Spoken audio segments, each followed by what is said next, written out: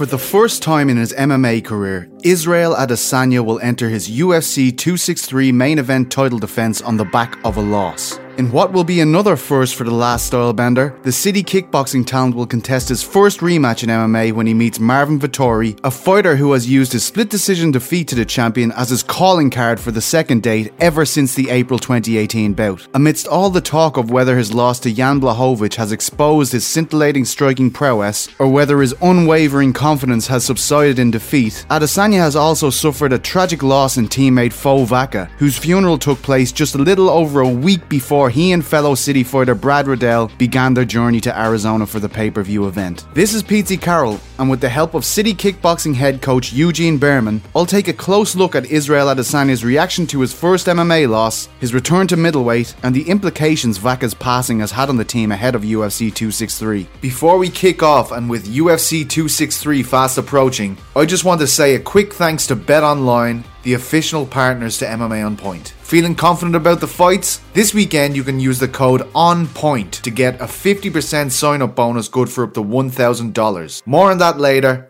but for now, let's jump straight into it. For my money, Behrman is one of the greatest minds MMA has ever seen. As far as I'm concerned, there is no better person to give us a gauge on where Adesanya is at than the world-renowned coach. Just 2 weeks before they set sail for UFC 263, City Kickboxing suffered a tragic loss in upcoming fighter Fo Vaca, one of 4 brothers that trains out of the Auckland gym. A victim of an alleged assault on May 16th, Vaca fought bravely for his life before ultimately passing away a week later. City Kickboxing is renowned for the family atmosphere within the gym. Both Adesanya and Brad Riddell, who meets Drew Dober at UFC 263, have discussed the impact of losing a teammate and friend so close to a contest. Speaking to ESPN about the loss, Adesanya claimed, "It just helps me be free and helps me express myself, just like Fo would have wanted me to." The patriarch of the City team, Behrman discussed how he saw the true greatness of his team revealed through the loss of Vaca.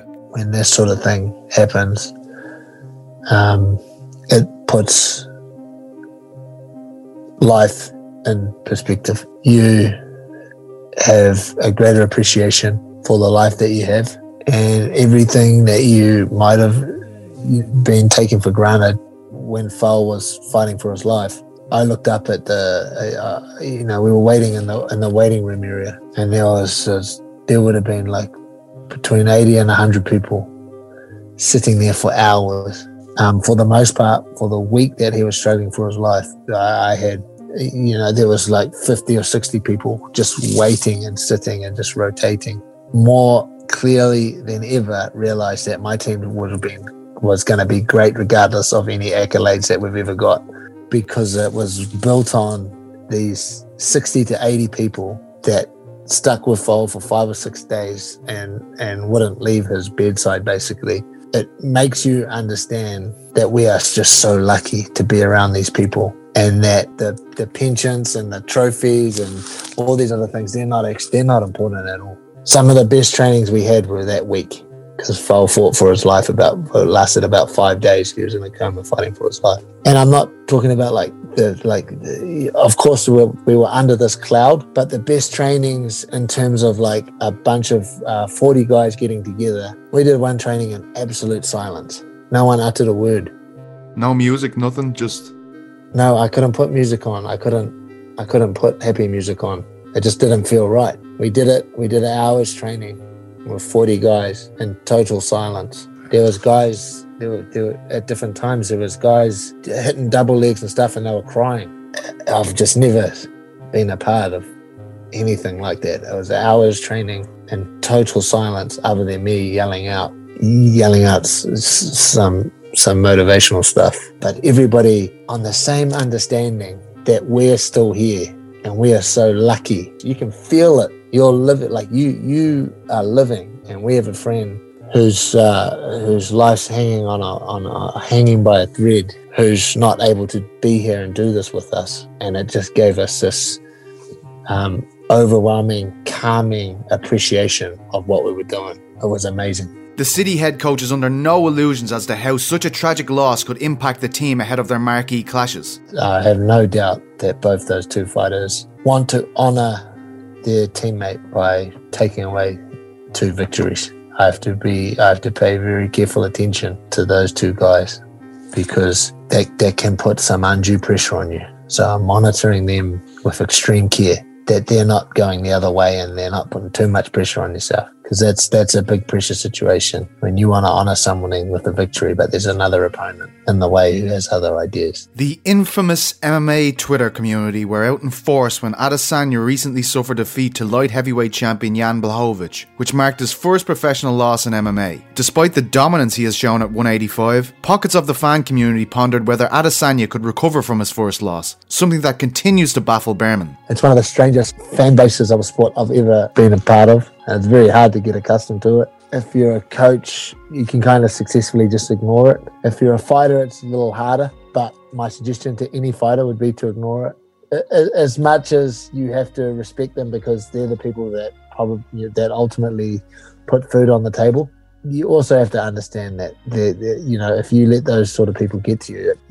it can cause you to implode on yourself because it's just lunacy sometimes. We don't pay them any attention at all, really. Behrman discussed the process the team undertook in critiquing the defeat to Blachowicz. It's a long process, but obviously we attacked most of it at the very beginning. One particular bad habit that we've been trying to deal with that was prevalent in the Jan fight, we're still working on that now, and that's from the Jan fight all this time later. So we dealt with most of it immediately in terms of our analysis, but habits and nuances that we want to just remove is still going on right now. When I spoke to the innovative Kiwi coach for the BBC ahead of UFC 259, he explained how the team had to make a choice between building Adesanya's body up to the 205-pound limit or preparing him technically for Blachowicz due to the relatively short-notice nature of his bout at a higher weight class. Choosing the technical approach over the additional poundage, Behrman revealed that Adesanya would have likely been finished with middleweight if he had added extra weight to his body for the Blachowicz fight. That would have been very hard to return back to light heavyweight if we had gone about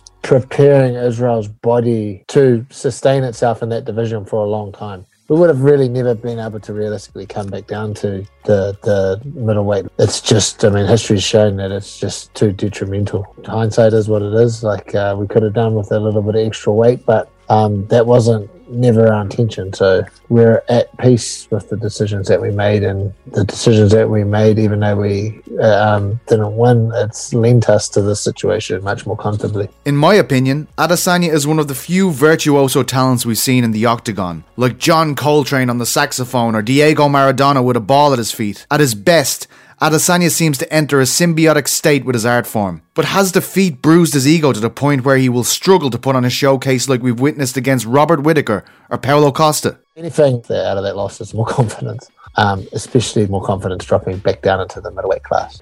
That confidence is genuinely a part of his DNA. I have to identify as much as I can the positive things that we can take out of that loss. In all honesty, the positive things, contrary to what people think, are the mistakes. Now we have identified something that we can improve and we can work on, and that we didn't perhaps see before because it wasn't a fault that had come up before. So we're identifying those faults and moving forward I think it's part of the fun and part of what our job is as a coaching team.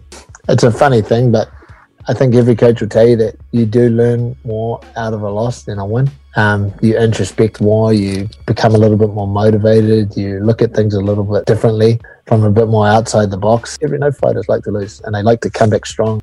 To have something that shifts them into the next gear is quite amazing. Both Adesanya and Vettori's greatest wins have come after their April 2018 clash. Vettori has won 5 straight since the split decision defeat, most notably against Jack Hermansson and Kevin Holland. Having identified his wrestling as a threat before their first clash, Behrman has noted an improvement in Vettori's stand-up ability over the last 3 years.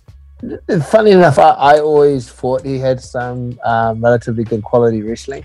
I fought that in the first fight, so I always knew that was there. I think that's probably improved a little bit, but I definitely think his stand-up is, although probably to most people hasn't significantly changed, in my mind I think he's got markedly better stand-up than he had in our first outing. You can't just shoot on Israel and expect to not pay a price for that. You have to set that takedown up, and whether that's by some sort of lead that you attack with, or whether that's by being overly aggressive and getting Israel to try and counter you and then seeking a takedown, you definitely can't just rush forward and haphazardly going for takedowns, and I think they understand that. I don't think we'll see such a primitive game plan from these guys. I think they'll bring more to the table than that, than just rushing Israel for a takedown. They will have to get some sort of respect on their feet. Otherwise, they're just never going to land a takedown. Over the last 3 years, Vettori has been on a revenge mission to get his hands back on Adesanya. At every opportunity, he has explained how he felt he had Stylebender's number in their first meeting. But Behrman sees the revenge narrative as a PR tool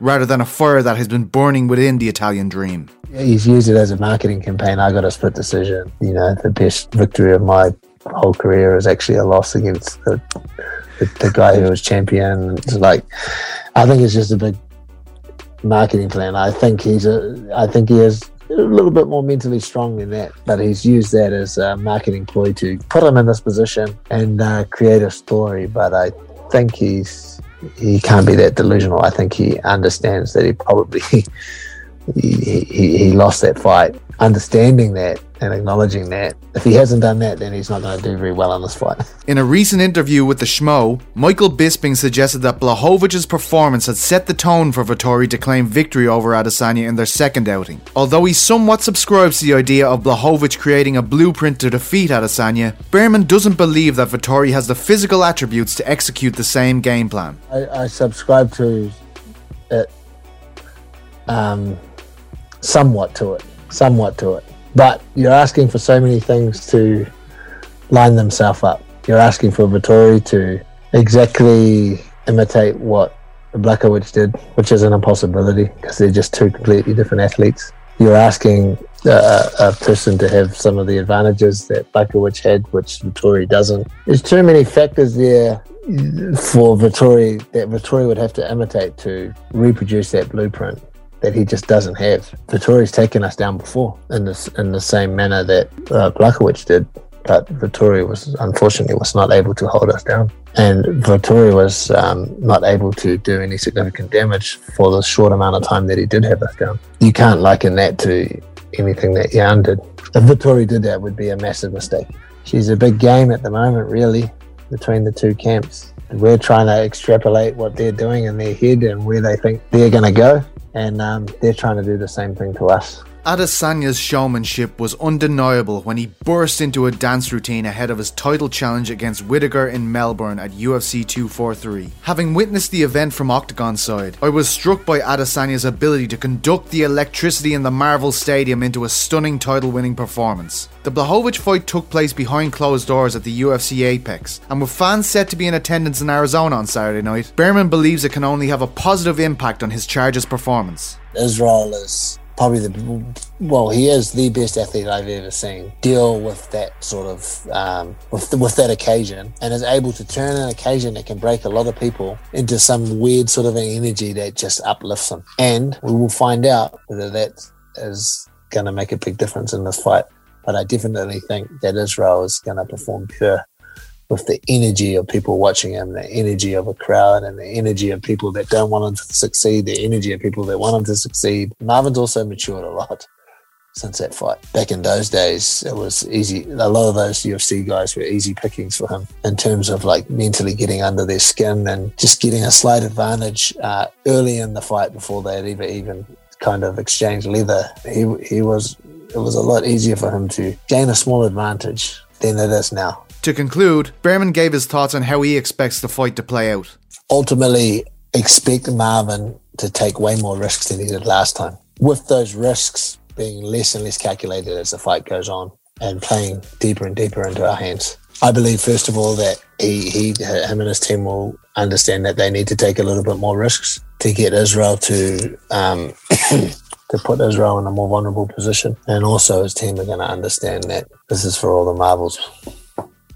This is for all the marbles. This is it. This is for everything. This is everything you've worked for. So will Adesanya return to dominate middleweight again? Has his confidence waned since his first MMA pro defeat to the light heavyweight king Jan Blachowicz? On top of all that, how will he deal with the tragic loss of his teammate Fo Vaca? We hope this video has helped to give you some insight on the contest from Adesanya's team's point of view. Please let us know what you thought of the piece in the comments. I'd like to give a very big thank you to Eugene Behrman, who is always so gracious with his time. Thanks again to our official partners BetOnline. Make sure to come and join us over at betonline.ag to get a 50% sign-up bonus good for up to $1,000. You can play along with us this Saturday at UFC 263 for our live in-studio fight companion. Make sure you stay locked into MMA On Point for all your UFC 263 coverage and enjoy the fights.